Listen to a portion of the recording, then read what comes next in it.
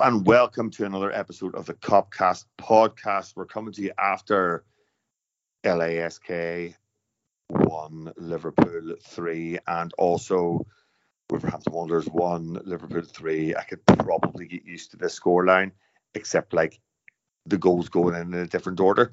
I've got Reid in Liverpool. I've got Chief in still Belfast, Chief? Still Belfast, but hopefully only for another couple of days. You keep saying that. It's been 3 weeks of you saying that. Right, Chief, let's look at tonight's game first. The lineup, first of all, like on paper, individually, it looks strong. But for me, I think it's quite experimental. Tsimikas, we haven't seen him in a while. He probably doesn't have a great game. Like sometimes just runs around and forgets to bring the ball with him. But yeah, whatever. We've got the two lads at centre half. We've got Kelleher in nets.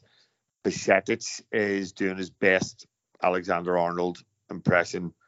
And the midfield three is, three boys that may not have even ever spoken to one another before. And then you've got, the two South American boys and Doak up front. And, we're excited. It looks threatening and, just as though there's going to be loads of energy and skill. But ultimately, for certainly the first half an hour, I thought a bit disjointed, and that's fairly understandable, right? 100%. I mean, it's 11 changes and a lot of new, a good few new faces in the side as well. You mentioned the midfielder. So it was natural it was going to be disjointed. And, in those circumstances, you sort of always seem to end up, conceding a goal and sort of looking a bit off the pace and stuff. And, it wasn't really a bit of wonder. There was a lot of speculation before, obviously in Liverpool sort of podcast land, about whether there'd be a lot of changes made, whether Klopp would go strong. And I suppose to a degree it's a strong team, as you said, individually, but it's a team that's never lined up together, and in a lot of cases have only been training together for a matter of weeks, so at best. So it wasn't really much of a surprise. I mean, I didn't catch the first half much of it, but I was listening to it on the radio, and to all intents and purposes, we didn't really seem to be at the races. But as you said, understandably so. They scored a good goal by all accounts, a good finish. And it's one of them. It's the biggest tie probably of their European season.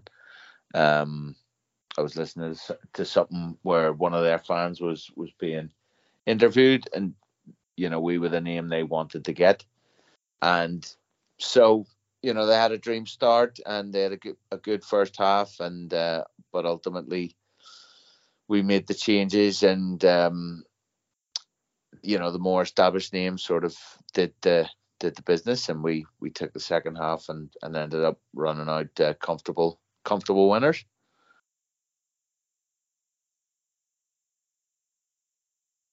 Yeah, it's second half is very different, Jay. But again, the first half,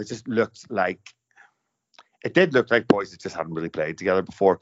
I think you mentioned we weren't really sure what Harvey Elliott's role was, and obviously playing with two lads who are literally just been dropped into that midfield.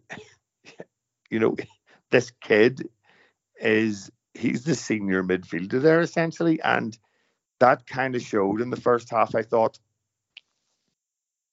Yeah, I mean, we don't really know what Harvey Elliott's best position is as Liverpool fans, but he's 19, 20 years of age, something like that now. but he's made a few appearances off the bench this season, looked lively, but he's kind of been coming on and playing more of like an orthodox right midfield of a 4. So like if we quickly flash back to the weekend, we're going to come to Wolves later on, but when we sort of tweaked the formation and we looked a bit better, Mo sort of went up front with Darwin, and Diaz was left wing, Harvey was sort of right wing, and we had Szoboszlai and Jones in the middle as more of a 2, and he was sort of holding a bit more width, and he was effective, and he's done that a few times this season. He's come on and sort of played that, not a right winger but a right midfield role, and then he was sort of left in a free tonight, as you say, with 2 lads who have literally barely unpacked the suitcases at the club. And if he was meant to be the nominal right-sided number 8, quite often you were getting confused whether it was him or Tsimikas due to the hairstyles of the blonde highlights, but he was finding himself on the left a lot, and then he was buzzing round, which 10 out of 10 for attitude of trying to be busy and close down and big things happen, but 2 out of 10 for actual positioning, because he shouldn't be on the left hand side of the pitch if you're the right side of 8. And Everton just looked really disjointed, and young Stefan Bajcetic, as you say, was trying to play the imitate the Trent role, and it was his first game, I think, in 6 months or something like that, and it was very evident it was his first proper start, and he was rusty to say the least. And him at that sort of right back inverted role, and then Elliott going walkies, and then a 17-year-old Ben Dower who after 10 minutes sort of fizzled out. We were basically wide open down that side and very sort of asking for trouble, but that's not to single out him for sort of putting him down in his first half forms. There wasn't very many players who did come out of that with a shining light. It was just something that I noticed as, because he's a name you're familiar with, like the other 2 lads in midfield, we don't really know too much about them, what they can and can't do yet. They've only been here, to say 5 minutes, so you're kind of looking to a 19, 20-year-old kid or whatever he is to be the player who we're familiar with. But as it turned out, much like the weekend, it was the old cliche game of 2 halves, and I guess Chief got lucky in the fact that he only had to listen to it on the radio. We didn't have to sift through the 45 minutes of not only the dreadful sort of performance we put up in that 45 minutes, but Steve McManaman also sounding like he was at a funeral wake to some of the commentary coming out of there, and I think someone must have dragged him there by his curly tots and made him sift through that, because he didn't sound like he was enjoying it at all, and he made the experience 10 times worse. He has a knack of doing that, like. Oh, I think we scored. We scored a goal. I think it was Diaz, and it was like broke down the right, whipped in ball, lovely finish there. Diaz 2-1. Like, I'm gonna be. We just scored a goal, fella, and you're basically you're Martin Tyler's imitation, and apparently you're meant to be associated with Liverpool. It was awful. But sorry about moaning about that. It was just annoying me. That's fair. I can totally understand that. It's what a contrast in Steve McManaman being the only person that you wanted to see whenever Liverpool played, to being the person that you least wanted to see when Liverpool played. Oh dear. Anyway, if anybody is not old enough to remember Steve McManaman playing football, fuck me. Anyway, go YouTube your way for Cup, Liverpool versus Celtic. Steve McManaman. Honest to God, that's one of the many. The goal at Highbury, the 2 League Cup final goals. Fuck, there was a goal against Chelsea, I think, as well at Anfield, the Anfield Road end. Fuck me, unreal. Chief, look, second half, we get the penalty. I'm still not really sure what it's for. I think Nunez kind of struggles. I don't think he's getting piles of service, but takes the penalty well. And then Barrel's mate Gravenberch down the right hand side, and Diaz doing and he started to do this a lot, I think, like a really good Sadio Mane impression, making that run from that left-hand side into the centre forward position and just finishing in between the sticks, and really, really encouraging signs. Well, Diaz is quietly bagging at a very handy rate at the moment, and he's getting himself in those positions. He's getting himself in between the posts, and he scores another one tonight, which is a centre forwards goal almost, where he finds himself, where he finishes. But you're right. I mean, I think he was a bit unlucky in that obviously he got the injury last season, so he wasn't really able to contribute anything like what he might have been had the injury not come. But when he got the injury, I mean, he was our best player at the start of last season, and it looks like he's come back stronger and hungrier.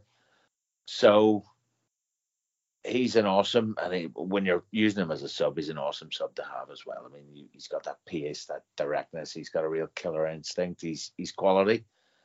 I think Núñez was all right from what I saw. He looked a threat. He smashes the penalty in nicely. The pen, I think the referee just basically went, "Yeah, you got your shot away, but you got clattered," which he did. So he gave the pen, and luckily at that point, I suppose, we weren't necessarily.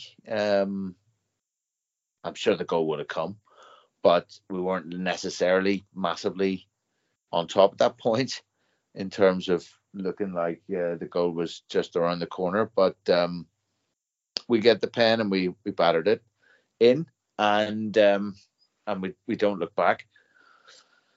So I mean, the options we've got up there are class, and Núñez and Diaz, the pace they have when you play them alongside Salah as well, which it's absolutely frightening. And they're going to get chances, and they're going to take more of them than they miss, I would imagine. So that's an area where we're really strong, and there are far worse things to be than, or far worse areas to be overstocked with quality. Yeah, that's totally true. 3 of the 4 forwards in the pitch. Sorry, three of the 5 forwards on the 3 of the 4. Hold on. Three of the 4 forwards on the pitch tonight, Doak included, score, and you still have Gakpo and Jota who don't even lace their boots up. So, he's right, Jay. And I know there is this kind of conversation. I know Liverpool are just going to go and outscore everybody else, but quietly, we have the second best defensive record in the league. I think goals conceded might be joint second, and also we are 5th in XG conceded. So there's something there that's representing some sort of defensive stability, which I feel might be going a little bit under the radar. Yeah, I can buy into that. I don't feel stable watching us defend at the moment, especially in the first half. We've got this awful habit, haven't we, of conceding first in games, which I suppose it shows the quality and the strength and character we've got, as you've referenced, in the top end of the pitch, to be able to turn games around and get victories. And it would be nice if we flash back to a few weeks ago when we beat Villa. Was it 3-0 we beat them? Just have a clean sheet and just have a comfortable sort of routine win. And that might sound boring to some fans, because they want the excitement or whatever, but, a couple of goals and then finish one off maybe later. Nah, Jay, I'll have that every week. Thanks very much. Every week. I would like that on, 90% of the occasions. Like, you don't mind these fun games every now and again, but they're no good for your heart rate, and it's not doing us any good. And no, it's not good for your life. It's not good for your life expectancy, is it? It's not, because then it inevitably ends up in having to go and drink more beer. But it would just be nice for us to get a couple of clean sheets, and I suppose when you stand back and look at it, yeah, our defensive record is pretty good. We're standing up pretty well. But I don't think we've started the same back four all season for one reason or another. Suspensions, injuries, rotation, whatever. So maybe that has got something to tie into it, as we seen tonight. A back four that we've never seen before in Bajcetic, Konate, Virgil, and Tsimikas, and the weekend comes around, we'll look at that. But we're 99.9% certain, and unbarring circumstances, there'll be changes again. Though you'd fancy Robertson to come back in at left back, because, as you said, Tsimikas didn't cover himself in glory, and we don't know where we stand with Trent Alexander-Arnold's fitness. But if he's not fully available, then we probably will go back to Joe Gomez at right back. So again, a reshuffle isn't ideal. But I suppose if we're getting the results, we're getting 3 points, as we've got tonight, 3 points in the group stage, and it gets us off the mark. And if you have a sideways glance at the other two teams in the group, they drew. So already you've got yourself, a slight head start on the others after one game, and that can sort of give us a platform to build on. And I think we are going to approach this competition quite seriously, and it looks like from the team lineup and the substitutions tonight that we have, Klopp might want to wrap this up early. 3 or 4 games in, get it wrapped up, get qualified. You finish top of the group, you sort of skip out a qualifying stage, because if you finish second, you play the Champions League dropouts in a sort of mini one-off playoff game, and then you go to the round of 16. So the emphasis there to finish top and buy yourself some easier games come December time, and buy yourself a free shot through the round of 32 in abbreviated commas as it is for the next round. So yeah, it's not ideal, but we're winning games, and I suppose at least we're fun to watch and winning games, rather than last season when we were diabolical to watch and losing games. Yeah, that's totally true, Chief. Gravenberch gets his first game. Standard. He's going to fit in rightly. He goes off after 70 minutes with an injury, by the looks of things. So looks like he's tailor-made for this midfield. But I know there's kind of two conversations happening at the moment around the Gravenberch signing. Panic buy, couldn't get anybody else, get him in. But then there's the Klopp's been after him for years, blah, blah, blah, this, that, and the other. And then you throw in the couldn't get a game at Bayern kind of scenario. But looked actually, I thought, really dynamic tonight. Really forward thinking, really progressive. Looked to beat players and drive the team up the pitch. And great assist for what's essentially the decisive goal. What did you think of his debut, and where do you think he fits in here? Yeah, I mean, all of the above. As you said there, I mean, you sort of covered it quite well. He looked impressive, and he had a good debut. He sort of seemed to go off a little stiff maybe at the end there. Hopefully it was just a bit of cramp or something. But while he was on the pitch, he, as you said, he looked to drive us forward. He looked to impose himself on the game. He looks strong. He might not have been as combative as certainly Birol would have liked for the goal, but I don't think you can hold that against him too much. Apparently, it was a wonder strike. But it looks like he's got all the tools, and he's 21, even that old. He's and he's obviously got a lot. There'll be a lot more to come. There'll be a lot that is added to his game, or that he can sharpen up in his game and develop as he goes. But to really to be a real presence in there.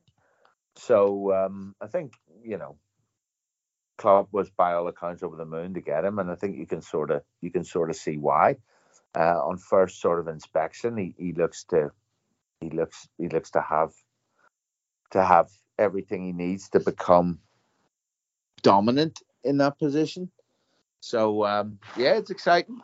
It's exciting. Obviously playing in a makeshift team as well tonight. A team that, as we said, has certainly never taken to the pitch together. So the understanding is going to come more and more as they play together more, as a squad knits together more, and the first team sort of emerges or solidifies, crystallizes. But he's certainly one to be excited about. Yeah. Jay, interested on your thoughts on Gravenberch, and also just interested on,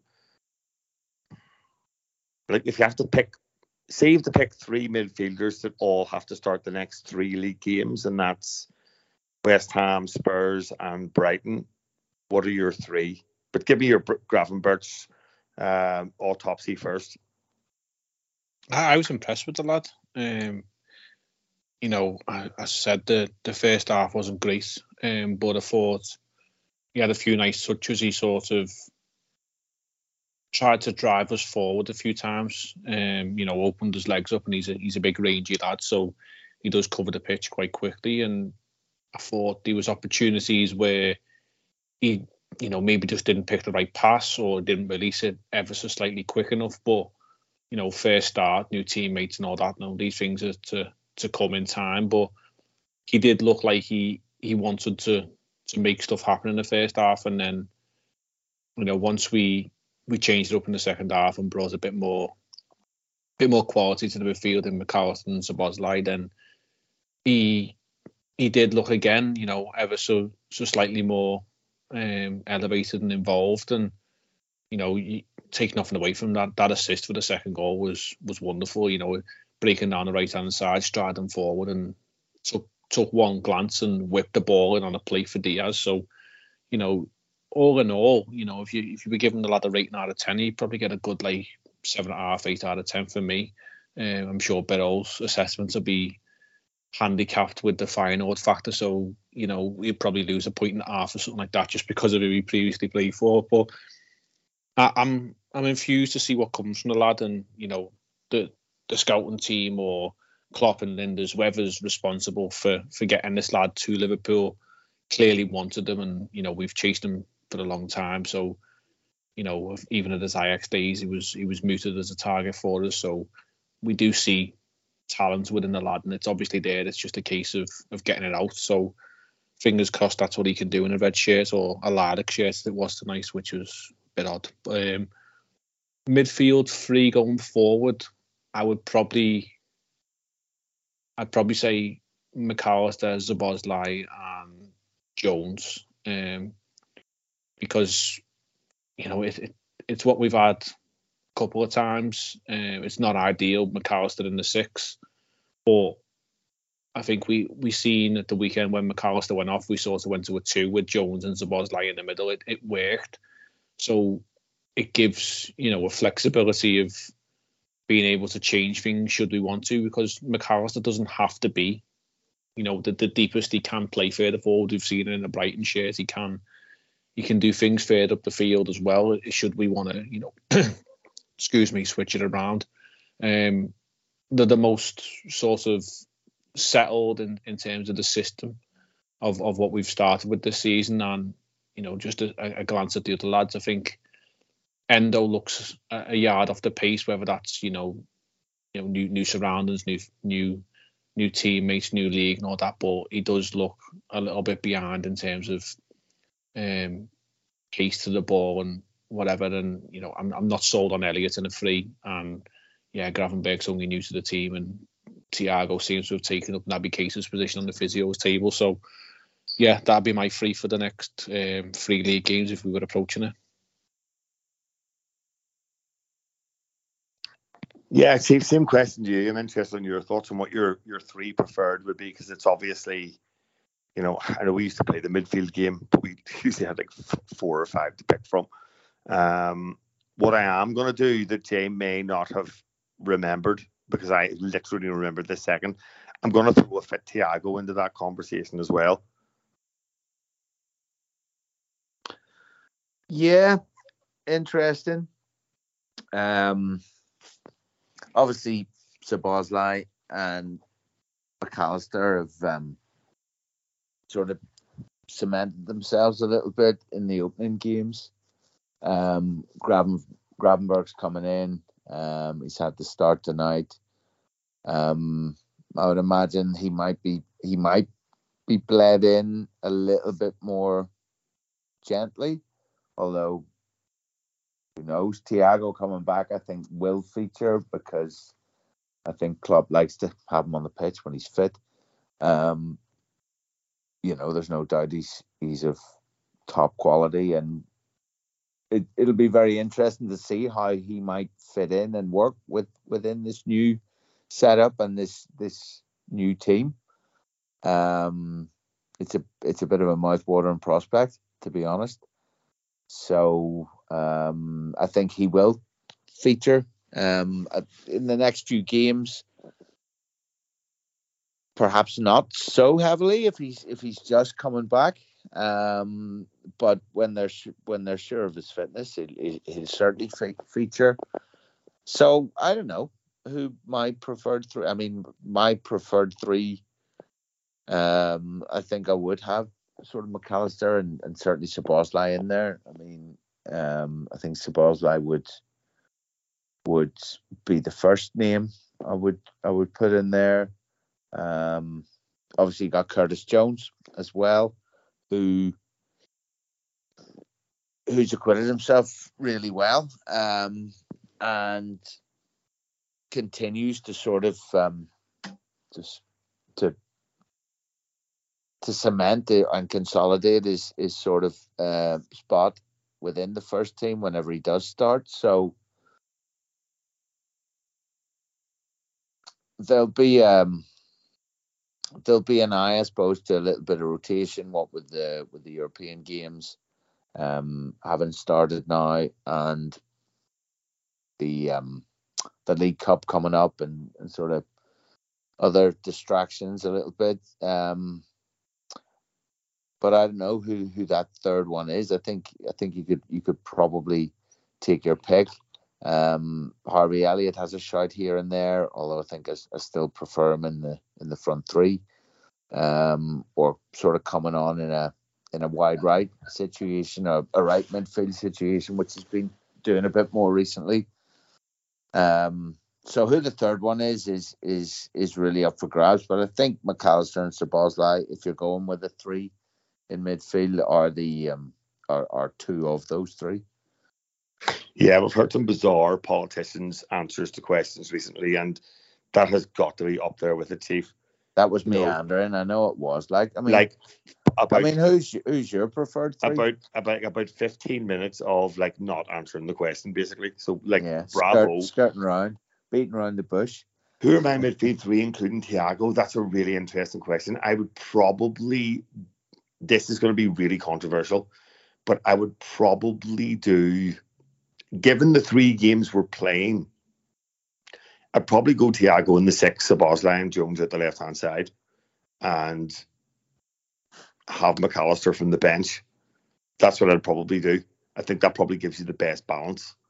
But I do find it really, I think those 4 have got to be your 4.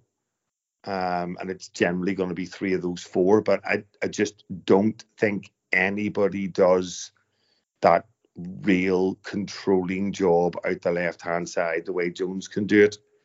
Szoboszlai, I think, is an obvious choice. And then, honestly, I think then what you're left with is a toss-up between Thiago and McAllister in the deeper line position. So, which is essentially exactly what I said. So you're basically saying exactly what I'm saying. It's 3 between 4.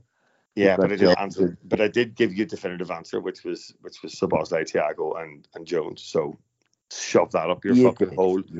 You did. But that would probably be mine as well. If Thiago was fully fit and they felt that they could. But it's a little bit. Do you think he would? Do you think he'd go Jones over McAllister? That's sort of the question. Like, again, I think that left-hand side role is very bespoke because there's a lot of work to get through there, and it's a lot of being sensible and not necessarily progressive, which McAllister is unbelievably progressive in his passing through the lines, because you're going to have that situation where you don't really have a left back. Can I throw a spanner in the works? Yeah, please do. Would it be a surprise if Thiago is fit, and saying he is, that Thiago, McAllister and Szoboszlai? Yeah, so Thiago does the left-hand side role? No, McAllister, because he's got more legs.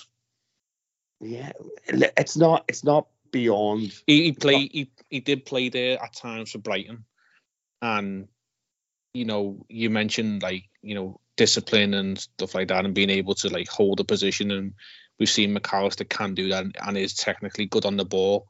And should we want to, they can sort of sit. So I'm sort of referencing back here to the old sort of midfield of when we had Wijnaldum, Fabinho and Henderson.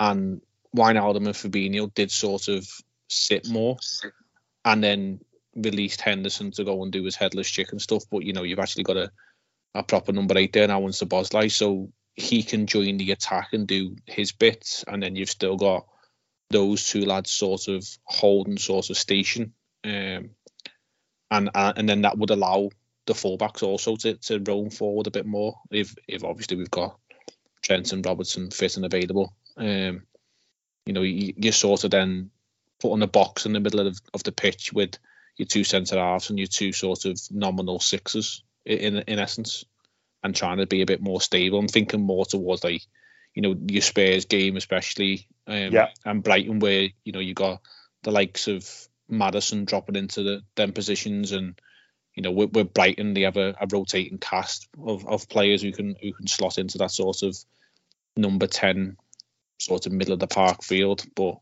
yeah, I wouldn't be surprised if available we saw that midfield free.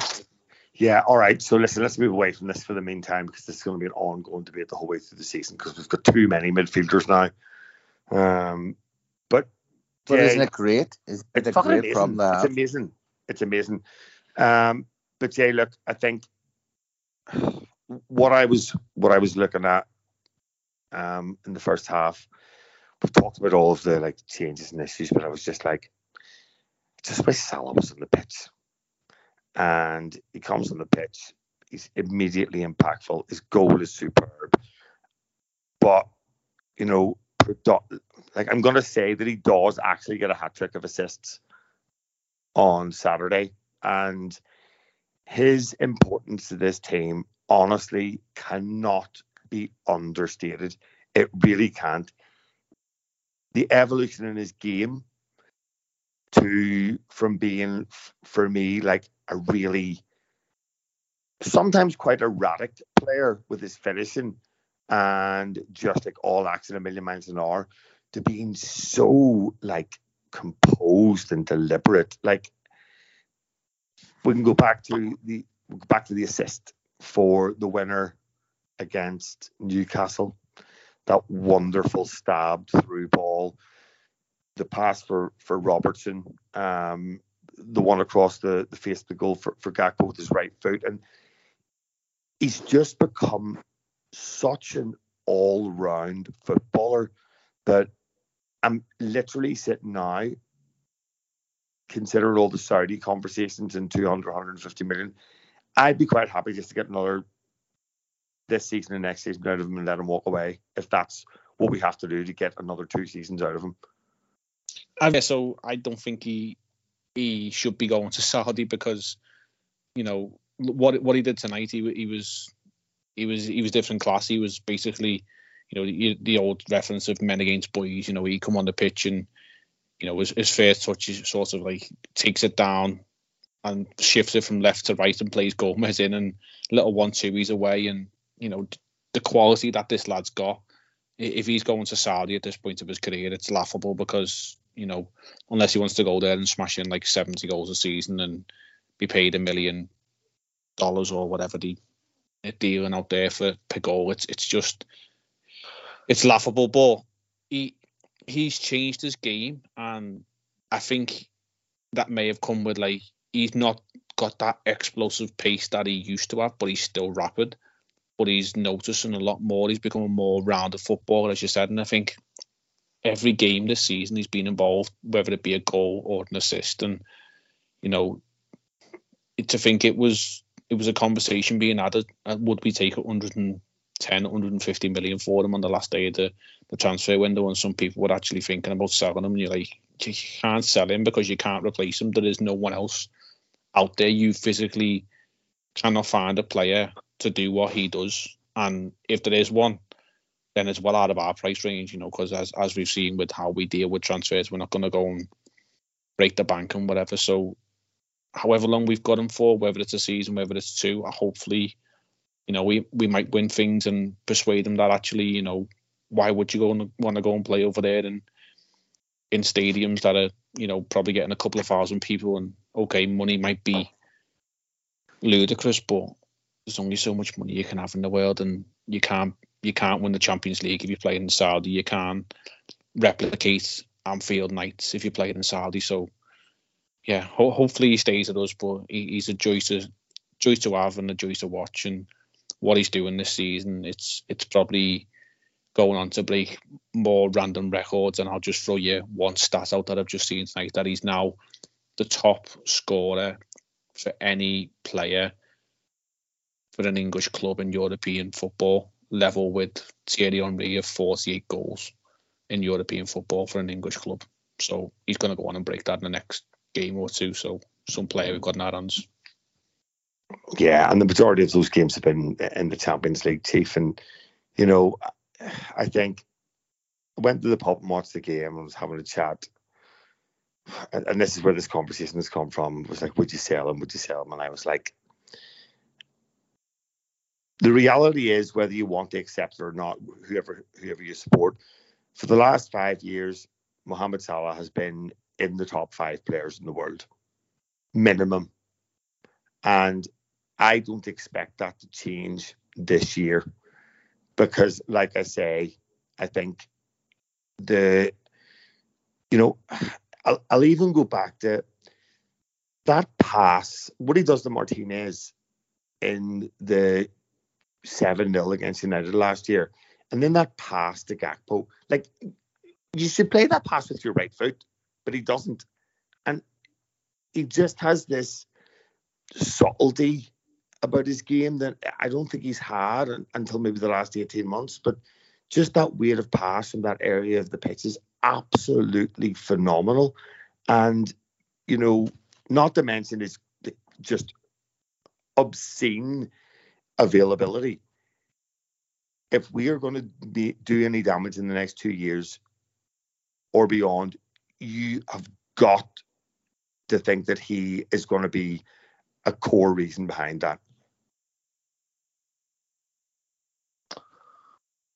Yeah, I mean, he's doing that thing that sort of a lot of the very sort of best players do whenever they get a bit older. He's slightly adapting his game as certain attributes perhaps fade slightly, and I think it's something that he's sort of had in his game for a long time, but it's just coming to the fore a bit more now as he gets older, and he's probably honed it over the years as well. But his way to pass is sublime, and his vision is great. And he seems to be taking a lot more joy now in sort of being the creator as well as the scorer. He still gets his goal, mind you, and it's a cracking wee finish. And very, very, as you said, a step ahead, instinctive, alert. I mean, he has a split second just to pop that through the keeper's legs, and he's got, I think, 3 players waiting for a tap across the box, to slide it into an empty net, and he just pokes it through the keeper's legs, gets his goal. his assists at the weekend were classic. It's always nice. A hat trick of any kind is nice, but a hat trick of assists is sweet. So yeah, going to Saudi would be insane for him at this age. That's sort of what I say to my non-Liverpool supporting mates who sort of ask, should you not take the money and all? It's like, well, would he even go at this stage? Because he is going to be playing into his late 30s, and he's still going to be commanding a massive wage and fee. It's not even a wage and fee, I think, Chief. I think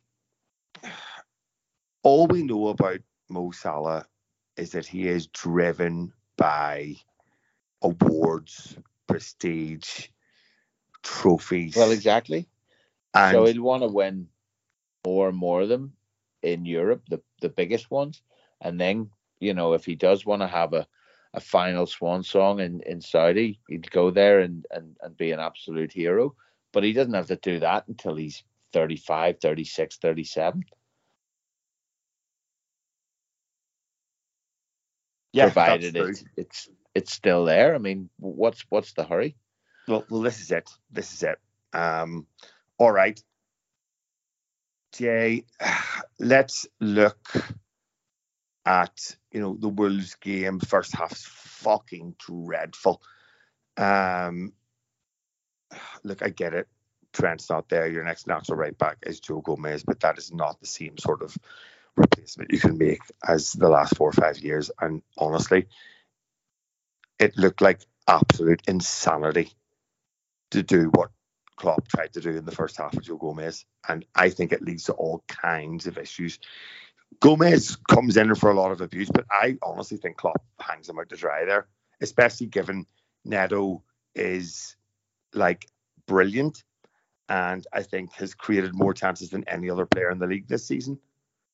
Yeah, it was stupid in terms of why would you ask a player who his best position is centre half, or nominally centre half anyway, and is competent on the ball, but he's not. If you're on a ball playing centre half, like Matip is a better ball playing centre half, and at times Konate looks a better ball playing centre half than Gomez, and ask him to try and step into midfield and sort of dictate a bit of play, and then at the same time leave that back door wide open. And with all due respect to Matip, he's not going to sweep over like Konate does, and in fact also had a kid next to him in Jarell Kwanzaa. So it was just lunacy from Klopp to even approach that first half like he did without even factoring in who the opposition left winger was in Pedro Neto. So the change we made in the second half, when it was basically right, let's just get back to basics, and you play a right back role, and you don't do the stupid things of trying to step in there. You identify where Pedro Neto is, and you close him down, and you defend him like a defender. You don't try and do anything stupid.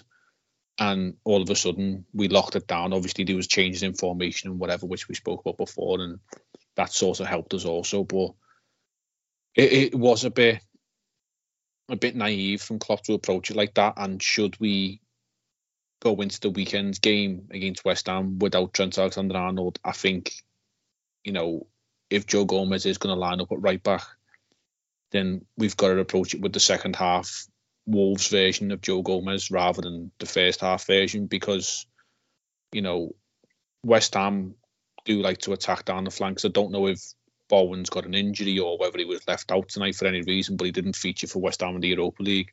But they had Kudus playing who got himself a goal. They've got Ben Rama. They've got what's his face, Fornals plays out there. They've got talent in wide areas.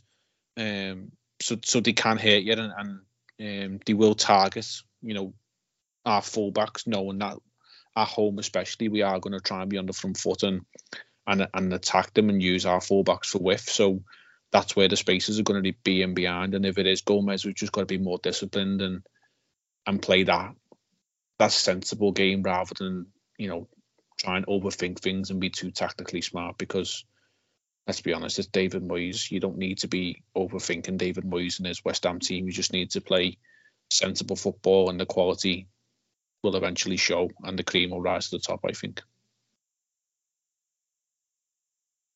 I don't know. Sorry, you asked about Wolves, and I went to West Ham. I just got dragged into it. It's a nice segue. It's a nice segue.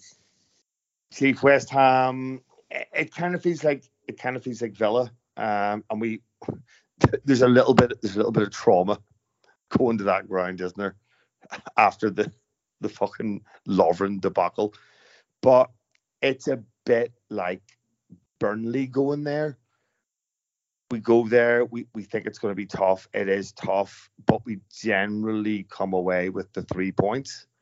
And, as high as they're riding on the crest of a wave, and Mikel Antonio coming out saying things like, we'll probably finish ahead of them this season, like that surely is all the motivation we need. Well, you would think. I mean, West Ham can pose a threat. It will be a tricky game. There's no doubt about it. But we're at home, so I would expect us to win and win comfortably. We're not away, are we? It's a home game. So no, it's not an away game. Am I being mental? It's a home game. Is it a home game? Yeah. Well, fucking fine then. Yeah, crack on. So we're flying. Like I don't envisage too many issues there. Their record at Anfield is shocking, I'm pretty sure, and our record is pretty strong. But away at West Ham later in the season, depending what happens then, that can be tricky. But look, Chief, I think quietly we've been saying this very loudly for a while, but generally quietly, that's now 17 games unbeaten. I think the next best two teams are Arsenal and City with 7 unbeaten. So, people can suggest, it's a banana skin, etc. But we kind of look like we've become the team that can avoid these banana skins the way we weren't doing in the first half of last season. Well, we kind of stand on them, slide a bit, and then regain our composure and sort of emerge with it was all part of the plan. Don't worry. And that we seem to fucking be going behind, but then dusting ourselves off and comfortably sort of coming through in the end. We've talked a bit about, we've talked at length about the quality of our forward line, and we've said earlier in this podcast, we've sort of briefly mentioned that we've quietly got a really sort of handy defensive record, and as well, and sort of, everybody knows about our keeper, who's probably the best in the world, certainly in the top 3. And all of a sudden we've got a midfield that's packed with absolute class and talent as well. So quietly, sneakily, in this 17 game unbeaten run and the sort of work we've done in the summer and the start we've had of the season, we're looking pretty good all over the pitch. So, while everybody stays fit, and long may that continue, we're a serious outfit this season. We're a completely different proposition to the team that sort of limped through last season. Who at least finally found their feet towards the end and sort of laid the foundations for the run we're on now. But we are we're a football team again. We're going to be in that shake-up for the competitions that we're in this season. Yeah, it's starting to feel that way, Jay. I think the big concern that we all have, and we've seen a couple of experiments over the last 2 games in the, as they're calling it, the hybrid role.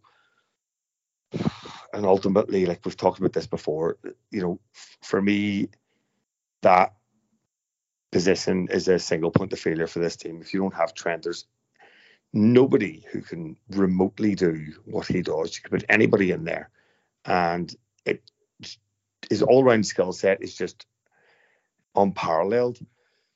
And the Gomez experiment quite clearly didn't work. He's put Bišćević in there tonight, which you would probably think kind of skill set wise is the closest kind of match. But I don't know, where do you sit on this? Do you try and shoehorn someone in there, or do you and should Klopp maybe just go, right, if we can't do that because Trent isn't here, we maybe do what we did Wolves second half and we change it up and put square pegs in square holes? That's the sensible thing to do, isn't it?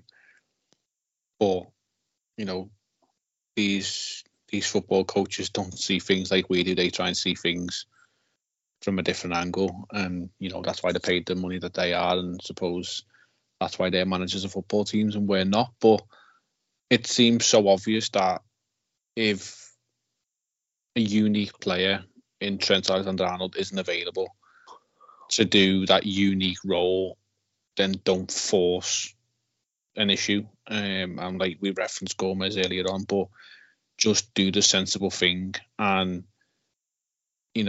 we've got enough quality in the midfield now to be able to get by. You don't need Trent stepping in there to create things, because we've got creative players in there now. We've got talent in there to do that. Or, as you said, we could go to a formation change, because we've actually got players who can play in different positions and adapt the way they play, and we could go to a more conventional 4-4-2 as such, and if you want to put Elliott on that right hand side, you can do. If you want to put Szoboszlai out on that right hand side, you can do, and you can play a midfield two of Jones and McAllister, for example, and put Diaz on the left, and then you go for a more conventional two up top with Salah and Nunes, because they actually do link very well. There seems to be a connection building between those two lads. The Newcastle goals, at the weekend when Darwin come on against Wolves, there was the link up for the third goal, when he held Dawson off, or I can't remember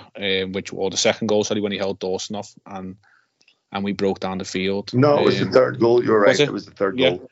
Yeah. And he gets his head up and he looks for Salah, and tonight, even in the game against LASK, there's moments when Salah comes on the pitch, like Darwin sort of got his head up a little bit more and looked to come in and want the ball to feet or want the ball into him, lay it off, spin, but he was looking for Salah, and it just seems to be a sort of partnership that's starting to blossom. So why wouldn't you work on it? And that's not to disclude the likes of Gakpo and Jota of what they can do also, but you play the players in form, and these two lads are in form at the moment, and if you are going to be without Trent, then why not go for something that's more conventional, but that's worked, because it worked for you in the most recent game in the second half, and the performance was chalk and cheese. So you make do with what you've got, but you don't try and force things, in my opinion.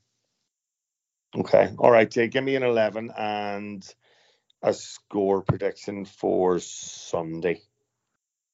I'm not expecting Trent to be fit, so that'll be Gomez right back. Canate, Virgil, Robertson, obviously the big fella in goal. I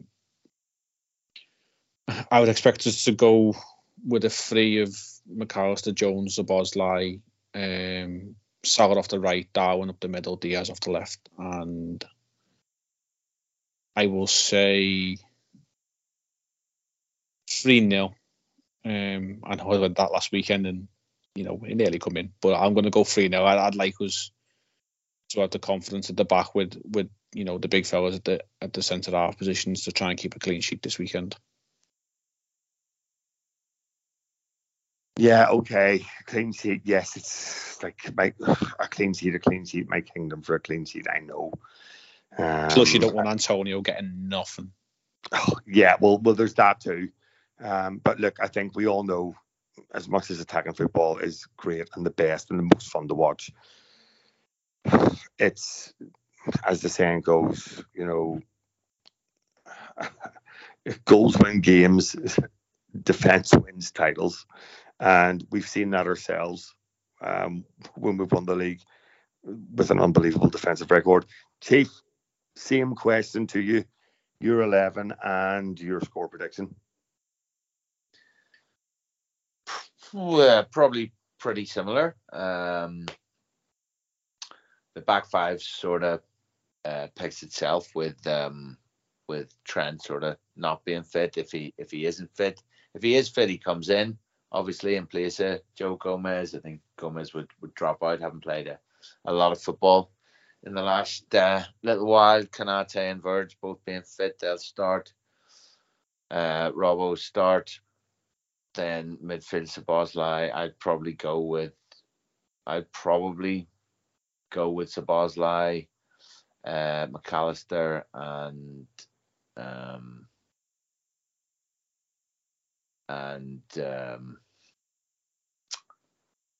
fuck, my head's gone. Szoboszlai, McAllister, and Jones. Potentially Jones in there, I would say.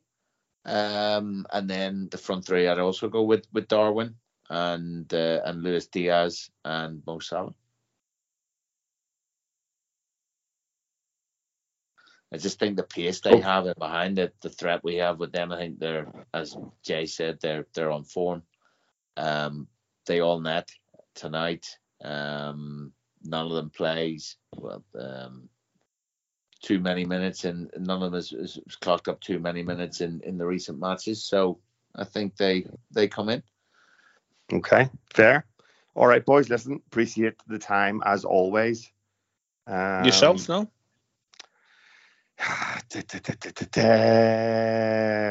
I'll go with what I think he'll do. Alisson, obviously, Robbo, Virgil, Kanate. God, what will he do? I don't know. Does he try the third experiment in that position? That's Trent. Christ, honestly, I don't know. I think he may go conventional 4-3-3 with Gomez right back, and then that three of Szoboszlai, McAllister, Jones, Salah, Diaz. You presumably Jota, don't you? Yeah, well, presumably because he gets no minutes. It might be. It might be. He absolutely stank the gaff out though, didn't he, against Wolves? He did, but at the same time, it's his really, really cute little back heel that put Salah in for the cross for the goal. You can't, for me, you can't drop a man who scored a goal tonight, and I know that can be something that you can say, well, like Gakpo scored against Wolves, but he stank the gaff. But Diaz was good, and he was lively. And I don't disagree, Jay. But I'd feel aggrieved if I was Diaz to be dropped for Jota, given Jota's recent performance. I don't disagree. Diaz has to start, I think. And I think this kind of goes two ways. Maybe there's the decision that he kind of does when Darwin comes off the bench and scores against Newcastle, and he puts him in for Villa. Or is it against Wolves, Jota gives Salah the cute little pass and Gakpo puts it in the net, and he still takes fucking both of them off. And it's like, this is the plan, and we're sticking to the plan. So I don't know. Does he make a form decision or a process decision? We'll figure it out. We'll not figure it out. We'll just find out. So yeah, interesting. All right.